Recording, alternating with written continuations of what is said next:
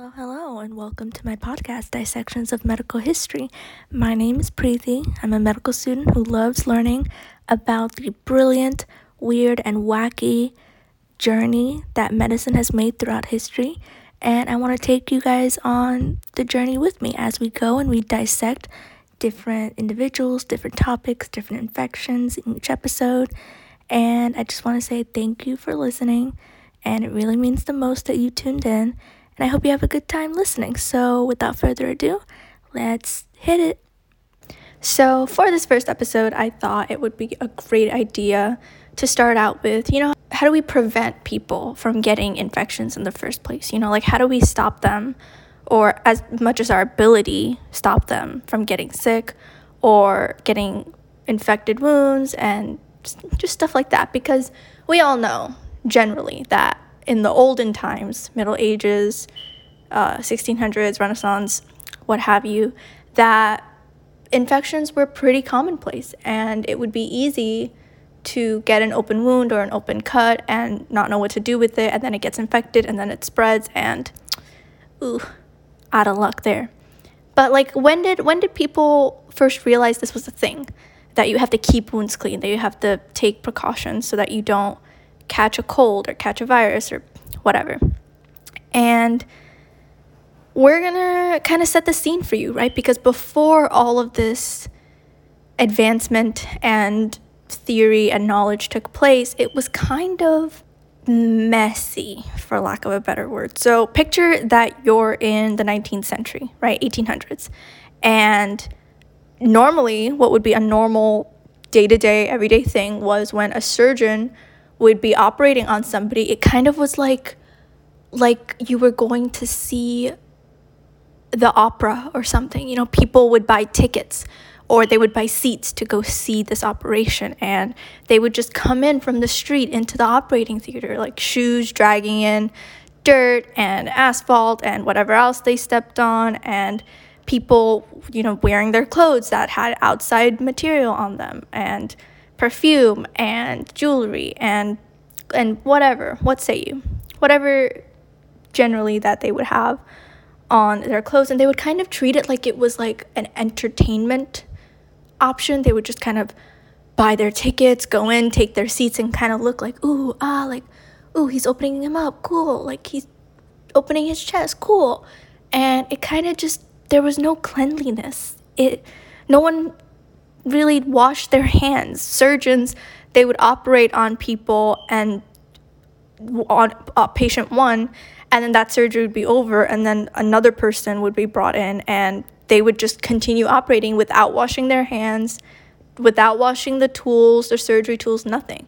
And actually, it was really funny because when I was reading about this, that back then when these surgeries were happening, the more blood that the surgeons had on their hands and their clothes and their tools, the more awesome it was. It was just kind of like, whoa, that guy's so qualified to be doing so many surgeries, because why else would he have that much blood on his body?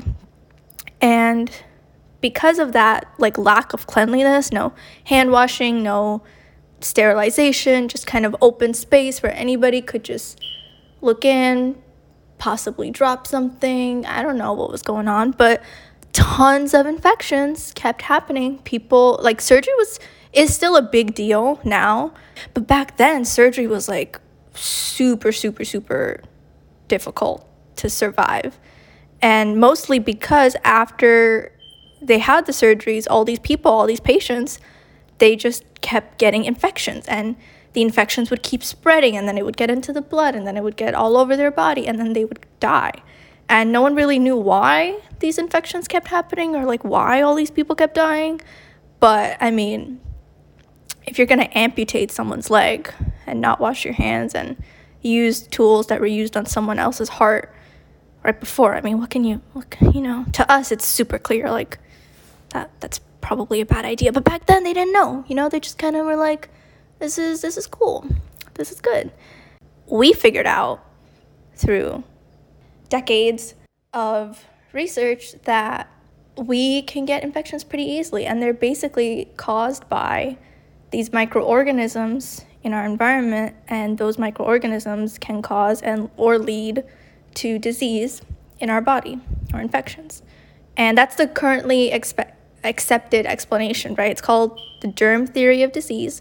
And it's the theory that whatever pathogens, bacteria, viruses, aka microorganisms, are in the environment in your area, if they get into areas that they're not supposed to get into in your body, then they can cause infection and or disease. And the general idea of this, like the bread and butter of this germ theory of disease, was first introduced and proposed by Persian and Arab physicians in the Middle East, well, what we now know as the Middle East. And then later it kind of made its way over to Europe, but Europe wasn't really a big fan of this germ theory of disease at the time. This is the late Middle Ages, so like late 1300s, late 1400s. Europe wasn't really a big fan of this because the super popular idea in Europe at the time was called the miasma theory or miasma theory. And this theory, this is what the Europeans thought, was that these diseases and these infections were basically caused by, quote unquote, the bad air from surrounding organic matter. So basically, they thought that all these diseases and infections came from polluted air, poor hygienic conditions, poor living conditions, and contaminated water. And because it didn't come from people, it came from stuff around you, they thought that you couldn't pass on these diseases to other people. They weren't contagious because you could only get the disease if you were exposed to those things. You couldn't get it if you were just sitting next to somebody. You physically yourself had to be exposed to those factors. And that was kind of prevalent over and over and over. And then in the 19th and 20th centuries, stuff started to change. A transition was happening. And it all started with these two scientists. The first one is Agostino Bassi, and he kind of just did experiments that showed that diseases weren't caused by bad air, or caused by these microorganisms. And then it was kind of expanded upon by these two physicians named Oliver Wendell Holmes, not related to Sherlock Holmes. Oliver Holmes was American, and the other physician's name was Ignaz Semmelweis. So Oliver and Ignaz, they both did similar experiments, except Oliver did it in America and Ignaz did it in Austria. And Ignaz Semmelweis was an obstetrician, so he was responsible for maternal care, baby care, delivering babies, making sure mom and baby were both A-okay. And he basically noticed that there was such a high maternal mortality rate, which is out of 100, how many mothers are dying from childbirth versus living. And a high maternal mortality rate means that you have a lot of women who unfortunately are dying as a result of childbirth or complications from childbirth. And so he was noticing when these women were delivering their babies or going through labor, a lot of them would die from fevers and sickness and illnesses that kind of were more obvious or manifested after delivery. And he noticed that this only happened, these infections and these deaths and this high mortality rate in these women only happened when the doctors and the medical students were the ones assisting the births. But when the midwives were the ones delivering or assisting in labor and delivery, the rates weren't that high. Childbirth was relatively safe when the midwives were delivering it compared to when the doctors and the medical students were delivering it. So he was like, this is not right. And so he kind of did a lot of observations and was paying more attention. And eventually he realized that the doctors and the medical students, they came from doing autopsies, because back then a doctor did everything. And so what these doctors and medical students would do is they would be in the city's office or wherever they did autopsies at that time, and they would work on these dead bodies, these cadavers, and do their autopsies, make their reports, and then they would go directly over to the woman giving birth and then use their hands to assist And like I said, they didn't wash their hands. So a lot of cross-contamination happening. And, the midwives, they don't do the autopsies. They don't do that. They are solely focused on assisting the women with their labor and delivery. And so they didn't have as much cross-contamination as these medical doctors did. And so Ignaz Semmelweis was like, maybe this fever that these women are getting is contagious because it's spreading from these doctors and these medical students. So maybe it's got to be something caused by the autopsies, because that's the only connection that you have here.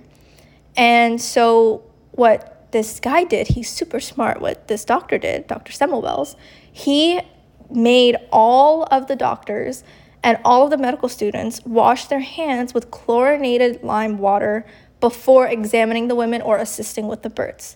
And after doing this, he noticed that the maternal mortality rate had a dramatic reduction. Like, it decreased so low to the point where you couldn't deny that hand washing really saved a lot of these women's lives. And, that's such strong, compelling evidence, you would think, right? Like, hey, these doctors, these medical students, they're doing these autopsies, they're going to these women right after, and then the women are getting sick and they're dying. The midwives are not doing that, so that's why the women are not dying. So I made the doctors and medical students wash their hands, and now women are not dying. And you would think that would be enough, but no. Even with all of this evidence, he and his theories were rejected by the medical establishment of the time. And they just were like, no, this is not true. This isn't what's happening. We're not gonna pay attention. So then, as time goes on, we have Jon Snow enter the picture. Not Jon Snow from Game of Thrones, although I wish, because that would have been super cool. But Jon Snow, he's from the UK. He was a scientist, and he focused on cholera to prove that, like, things in the environment, these microorganisms, cause disease. It's not just like the bad air or whatever else around you. It's actual microorganisms. So he noticed that cholera back then was a big thing, and it's basically spread by the fecal-oral route. So a lot of water, sewage systems are involved. And he basically recommended that, hey, since it involves water and sewage, anytime somebody uses their water to cook, you should filter out the water and you should boil it before using it. And so he basically sent out a boil water thing. And even today we'll get those notifications. I don't know if you guys still get them, but I remember like a couple months ago in my area, something happened with the county's like water system, and they basically sent out a boil water advisory to all of us, where they basically were like, hey, we don't know if the water is being filtered like it normally is, so we recommend that you boil your water before using it for cooking or for drinking. And so we did that for a few hours until we got the notice that everything was okay. But, some of these methods we still use today to kind of keep ourselves safe. And so Jon Snow, what he did was he advised everyone do that, boil your water before using it. And he identified the water pump that everyone's been using that was the actual site of the outbreak. And he put the pump out of use. He was like, nobody used this pump. We're not going to use it. And it actually really helped reduce the outbreak of cholera that was happening at the time. And, this would have been such a major thing for public health, for epidemiology, for medicine. And it should have been a really public thing, but this was also rejected. Like, people just really didn't like change. They really didn't like being told that this whole miasma theory that they had been going on was wrong, and it just wasn't true. And so they just kept rejecting all of these like advancements that these guys made. And it was kind of continuing until our dear old friend Louis, he's French, so I'm going to say it's Louis Pasteur came onto the scene. And I feel like most people know or have heard of or are somewhat familiar with his name, but he was from France, and he did these experiments that we now know as pasteurization. But basically, he focused on milk, and he noticed that, milk and a lot of other liquids would get spoiled super quickly because, they didn't have refrigerators back then. So he was wondering, what is causing these things to go bad? And his experiments pretty much proved that milk and other liquids at the time, or even now, they're spoiled by these particles that, the particles are in the air. The microorganisms are in the air, and they are what's causing the spoiling, but the air itself is not the culprit. It's the things in the air. And, the miasma theory was the idea that the air itself was the culprit. And he was like, no. It's the microorganisms in the air that get into the liquid if it's not stored properly, that cause it to spoil. And this was, for some reason, this experiment was like the major evidence that kind of made germ theory come onto the scene and gain more attention and gain more like, hey, maybe we should look at this a little bit more. And so that's what he's known for. But before him, there were these other scientists who kind of went on their own and faced the consequences. They were pretty much shunned from the establishment. But, better late than never. And after him, we have Robert Koch, who was a scientist from Germany.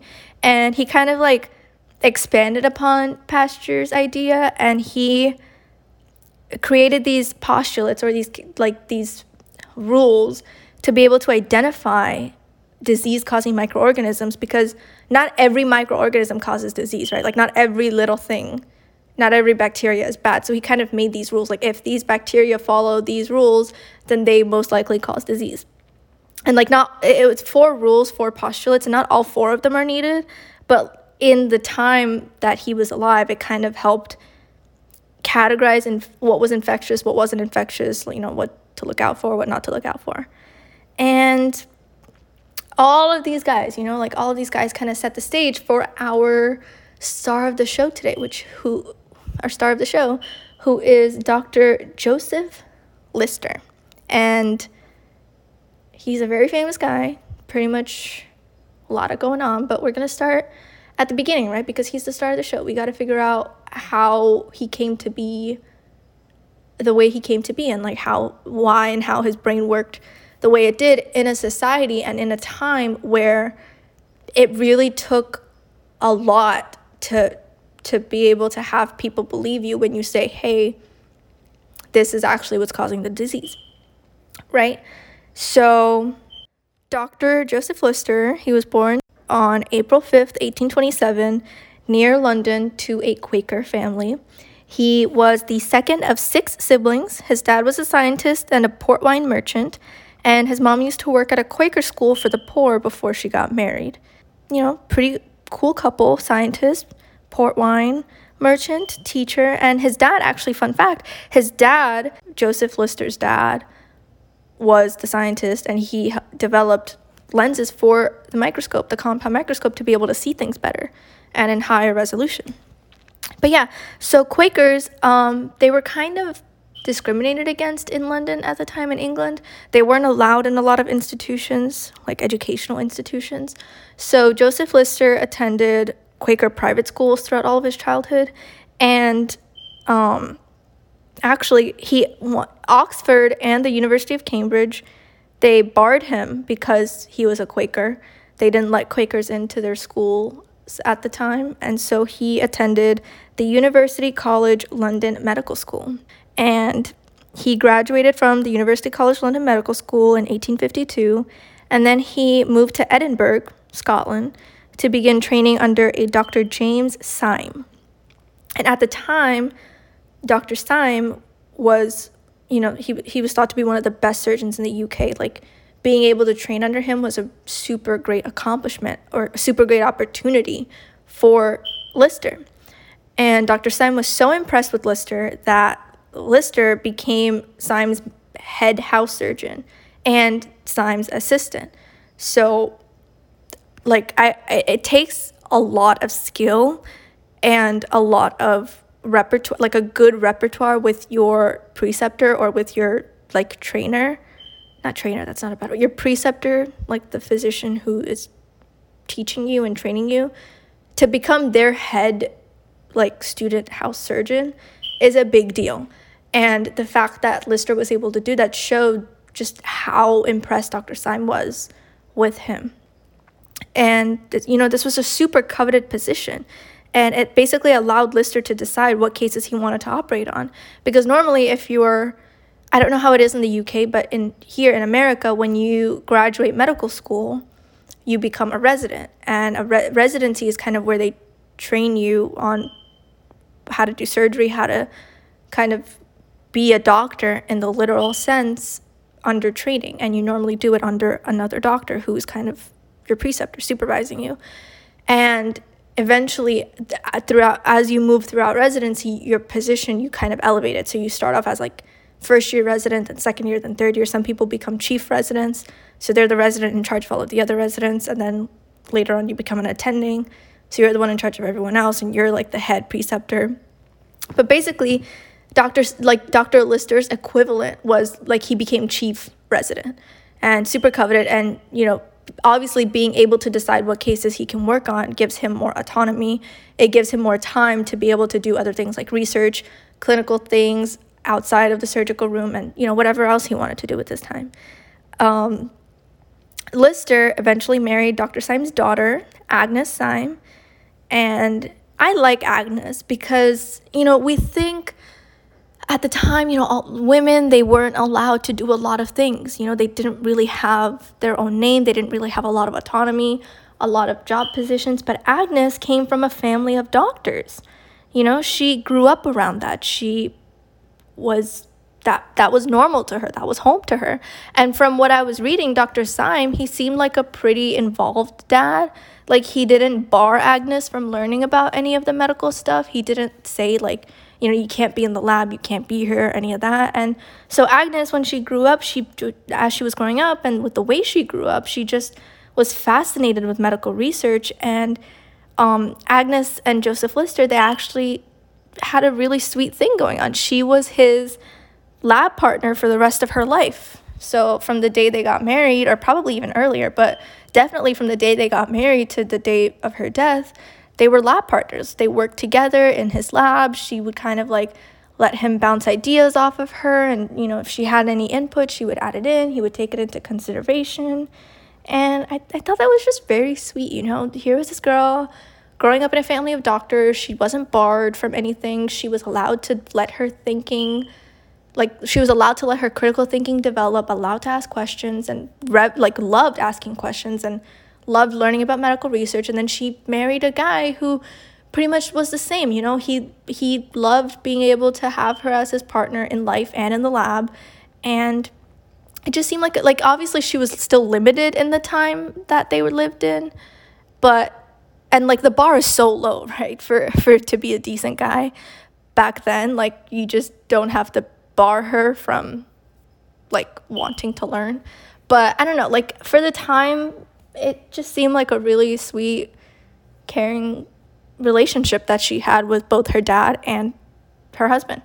But anyway, so because, remember, Lister was a Quaker, and the Symes were not Quakers. They were Episcopal. So, how are we going to get married? So basically, Joseph Lister left the Quakers to be able to marry her, and he joined their church. He joined the Episcopal Church. And we know Joseph Lister. So the main thing we're going to talk about today is what he's mostly known for, which is hygiene in the medical field and hygiene in the surgical field, and how do we keep ourselves as safe as we can be from getting sick. And that's what he's mostly known for. But he did a lot of other things in his career. He worked on he did research on identifying the different muscles in your eye. He did research on determining the early stages of any inflammation in your body, what to look for, what it would look like. He looked at the nervous system control of the arteries in your body, but so many other things that he did in his career. But obviously we don't have time to go through all of that, so we're going to focus on what he's most known for. But I did want to point out that he did do a lot of other things with his time, because we're going to in his career, because people believed in miasma theory, the air itself was the big bad disease causing thing. the hospital wards where they did the hospital wards where people were laying in bed and recovering, they were aired out. So the doors would be open, the windows would be open to kind of let the air like recirculate, which isn't a bad thing. It's a good thing to kind of get like fresh air in. But there were still no hand washing stations or like facilities, and there were no stations to clean a patient's wound. So like, yeah, the air circulation is good, but like the main cause is still there. So it didn't really make much of a difference. It kind of just probably made patients feel better to breathe in fresh air. But like, yeah, surgeons were not required to wash their hands. They didn't have to. They actually took pride in the stink that they had. So like when you're doing a lot of surgery and you get a lot of blood on you, obviously you're going to stink, and obviously you're going to get stains on your clothes. And like I said before, it became like a big status, almost like prideful thing to have all of those stains and all of that stink on you. Like, oh, like look how many surgeries you did today. That's great, but like no hand washing. So when Lister was a professor at the University of Glasgow, he became a professor there. He read our old friend Louis Pasteur's paper. Remember the paper on how microorganisms cause food and drink spoilage? So Lister read that paper, and in the paper, Pasteur suggested 3 ways to eliminate these microorganisms. First way is filtration, second is heat exposure, and third is exposure to chemical solutions. So using those 3 things, you could get rid of these microorganisms, and you could potentially decrease the rate of infections. And normally what happens in science field is when someone publishes a research paper, obviously they do it after doing multiple trials that give them consistent results and reliable results.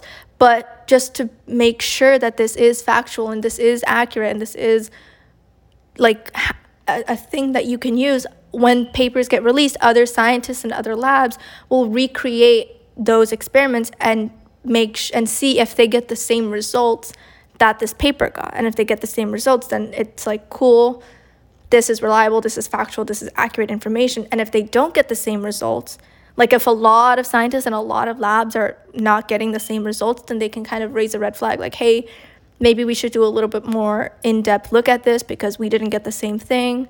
And it kind of is just like a 2-step checking system. And so Lister kind of did that with Louis Pasteur's paper. He read this paper, he thought it was interesting, so he recreated those experiments, and he confirmed Pasteur's findings with his own results. And he kind of realized, like, oh, this is a big problem, and he wanted to find a technique for patients' wounds that could help clean them, and a technique for doctors and medical students to stop spreading all of these infections.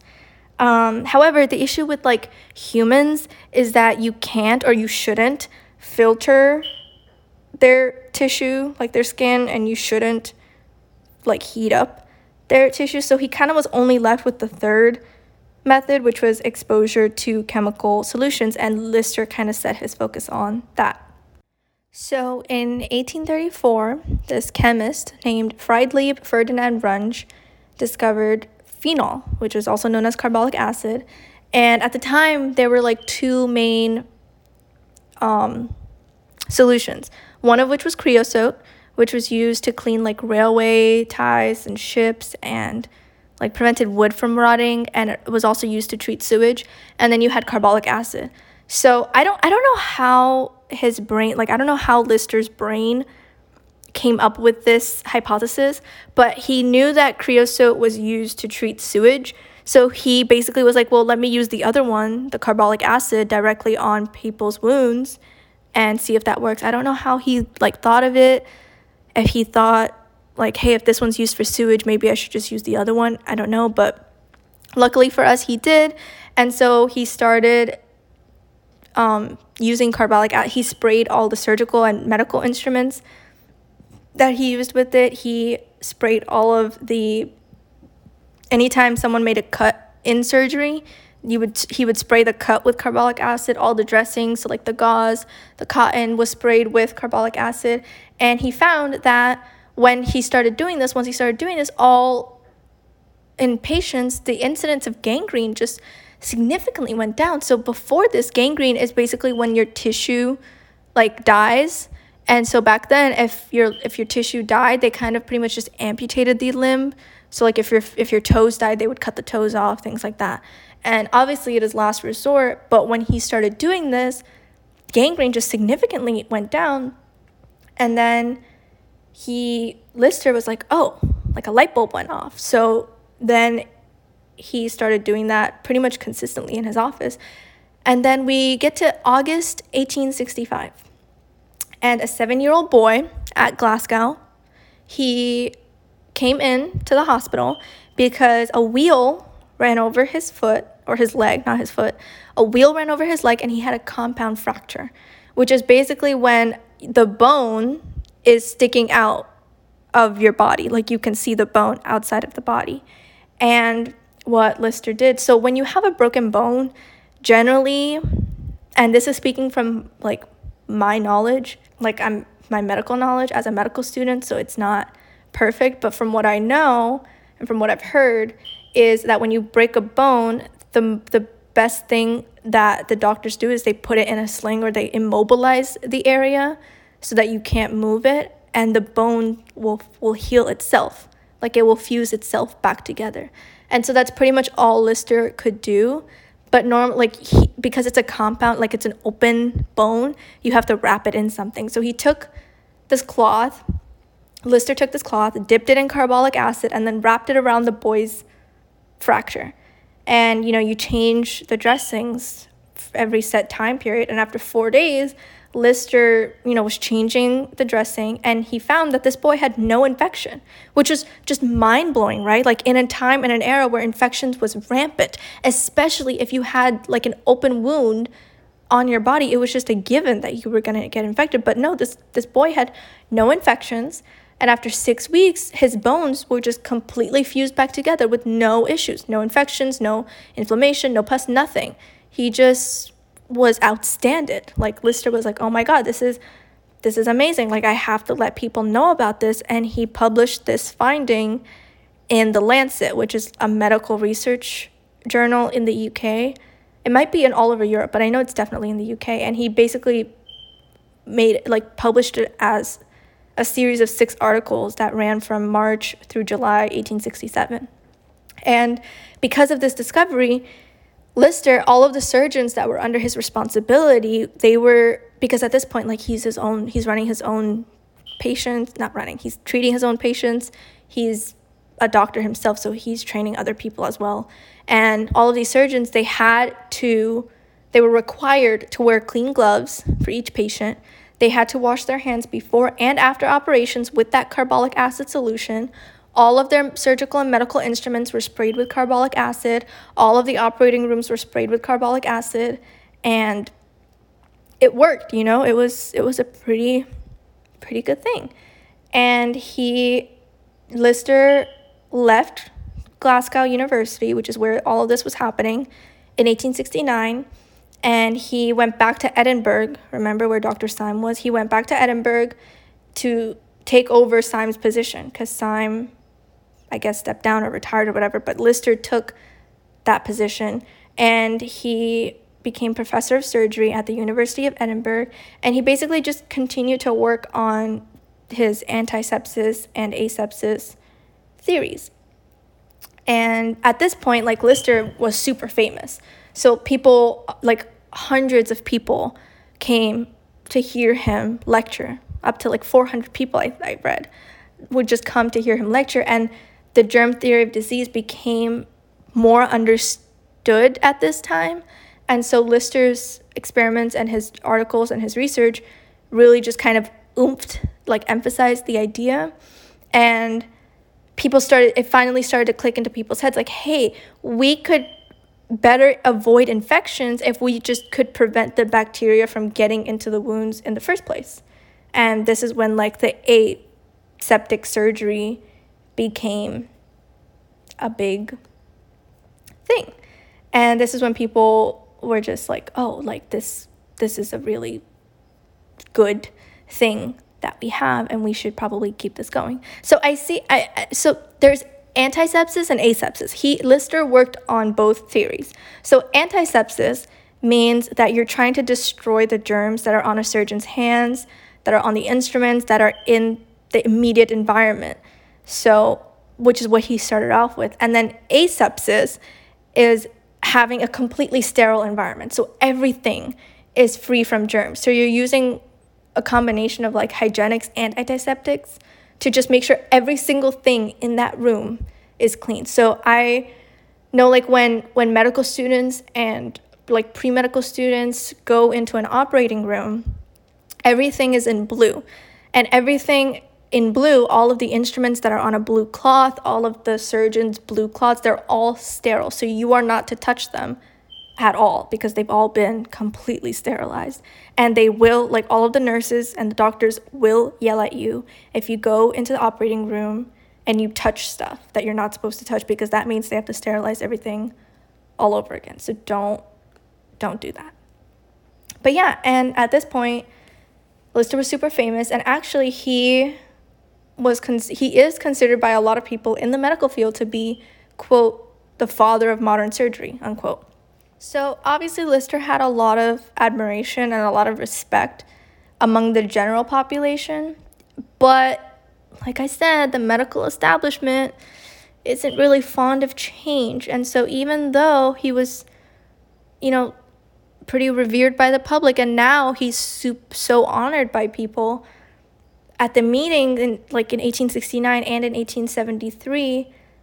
Okay, so in 1869 there was a meeting between medical people at Leeds, and Lister was mocked in that meeting. And then in 1873, after he published his series in the Lancet itself actually warned the entire medical profession that Lister's ideas were too progressive and to not listen to him, and they were against it, which is,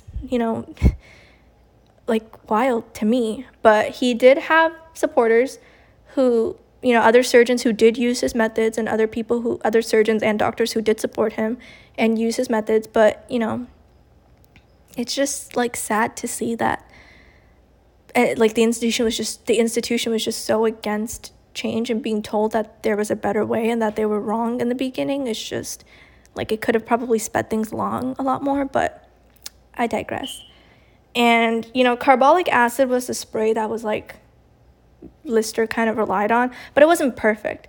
It was very irritating to the eyes. It was very irritating to the respiratory tracts, and, too much. If you if you didn't dilute it enough, it could actually be damaging to the skin because it's an acid. And so you kind of had to modify his methods a little bit, but it worked for the time being. So eventually it became replaced by other chemicals. But Lister then in 1877 moved from Edinburgh. He left his position at Edinburgh. He left his father-in-law's past position, and he moved to King's College Hospital in London and was elected the president of the Clinical Society of London. And, he did at this time, obviously he did a lot more stuff, which was he helped develop a way to repair kneecaps using a metal wire, and he improved the technique of a mastectomy, which is when they remove the breasts if you have breast cancer. So he worked with those, and he was a surgeon known for using a lot of things, a lot of novel techniques. He used sutures, catgut ligatures. He developed an aortic tourniquet, obviously the diluted version of carbolic acid for surgical use. But he did a lot, so props to him. And that's kind of where his career highlights end. And in his later life, Agnes and Joseph Lister were obviously life and lab partners, but in 1893, they went on a holiday to Italy. They went for a vacation in Italy, but Agnes got pneumonia and she died. She got acute pneumonia and she died. Lister still had a job, he was responsible for running King's College Hospital, especially the surgical wounds, but it kind of almost seemed like when Agnes died, the light in him died, because he pretty much lost all his passion for research. He stopped his private practice. He pretty much only did the bare minimum of his responsibility. He stopped going to social gatherings. Like writing didn't appeal to him anymore. He didn't really care for it. Learning and studying didn't really appeal to him anymore. He pretty much just went into a super depressive state, which, I mean, can you blame him? He seemed like he really loved her, and, you know, as his lab partner, it seemed like she was kind of his, like, driving force. And then when she died so suddenly and so quickly, I think it just took such a big toll on him that he just couldn't really do much. And in 1895, he retired from King's College Hospital, and he just kind of just lived his life the way that he did. He did have a stroke, and so he wasn't in the public for a lot. He just kind of went in from time to time. And actually, he was appointed as surgeon extraordinary to Queen Victoria. So, like, he basically was like Queen Victoria's surgical doctor, and became senior surgeon of the medical household of the royal house. So basically, he was like the head honcho doctor for Queen Victoria and her entire royal family. And then Queen Victoria died, sadly, but she died. And then the year after she died, he became the head honcho doctor to her son, King Edward VII, who, like, succeeded her. And that's pretty much what he did for his end days. And then on June 24th, 1902, so King Edward, he was the one who had appendicitis for 10 days, and he eventually went under surgery, was operated on by a Sir Frederick Treves 2 days before his coronation. So 2 days before King Edward was, you know, going to become king, he went under appendectomy surgery. But obviously, like all surgery at the time, and even now a little bit, but even more so at the time, surgery was a super high risk of death by infection. So surgeons refused, they didn't dare operate on the king without the approval of the highest surgical authority they could get, which would be Lister, because he is the highest surgical authority if you are the advisor to the queen regarding, or the king in this case, regarding medical stuff. So Lister, was contacted for a consult, like, hey, we got to do surgery on this soon-to-be king. What do you advise? And Lister was like, okay, you can do the surgery, but I would advise you to use antiseptic methods. So sterilize everything, use the carbolic acid, da-da-da-da-da. And they did follow, they listened to his advice, they did everything to the T. And the king survived, which obviously because he became king, but he survived, and the king told Lister, if it wasn't for you, I wouldn't be here today. He said it in a more formal way, I'm paraphrasing, but that was the general gist. Like, if you weren't here and you didn't do the work that you did, then I probably would have gotten the infection and unfortunately died. So good for Lister. And then on February 10th, 1912, Joseph Lister, he was at this point became Lord Lister. He died at his country home in Walmer, Kent, at the age of 84. There was a huge public funeral at Westminster Abbey, and then he was buried in London. He actually was buried next to 4 other noted men of science: Darwin, Stokes, Adams, and Watt. And to this day, we still talk about Joseph Lister and all of his contributions to medicine. And I think he had a very fascinating life, a very fascinating brain, just to be able to, see what the issues were at the time, make the connection of what was causing it, and then figure out a solution to what to do. I still don't know how he figured out that, like, hey, if creosote was used for sewage, let me just use carbolic acid. Like, maybe my brain just doesn't work that way, but that is like one of the most fascinating things to me. And I really enjoyed how he and Agnes kind of like not helped, because I don't really know the gist of their relationship, but it seemed like she had a positive effect on his thinking and his creative solution ideas, just because after she died, he just wasn't as interested in research and medical advancements since then. But yeah, thank you guys for listening. I hope you enjoyed it. And I probably am gonna do an infection next episode. So instead of one person, we'll talk about an infection that's been happening throughout the world. Not currently, but ye old back then. But yeah, thanks y'all for listening, and see you next time.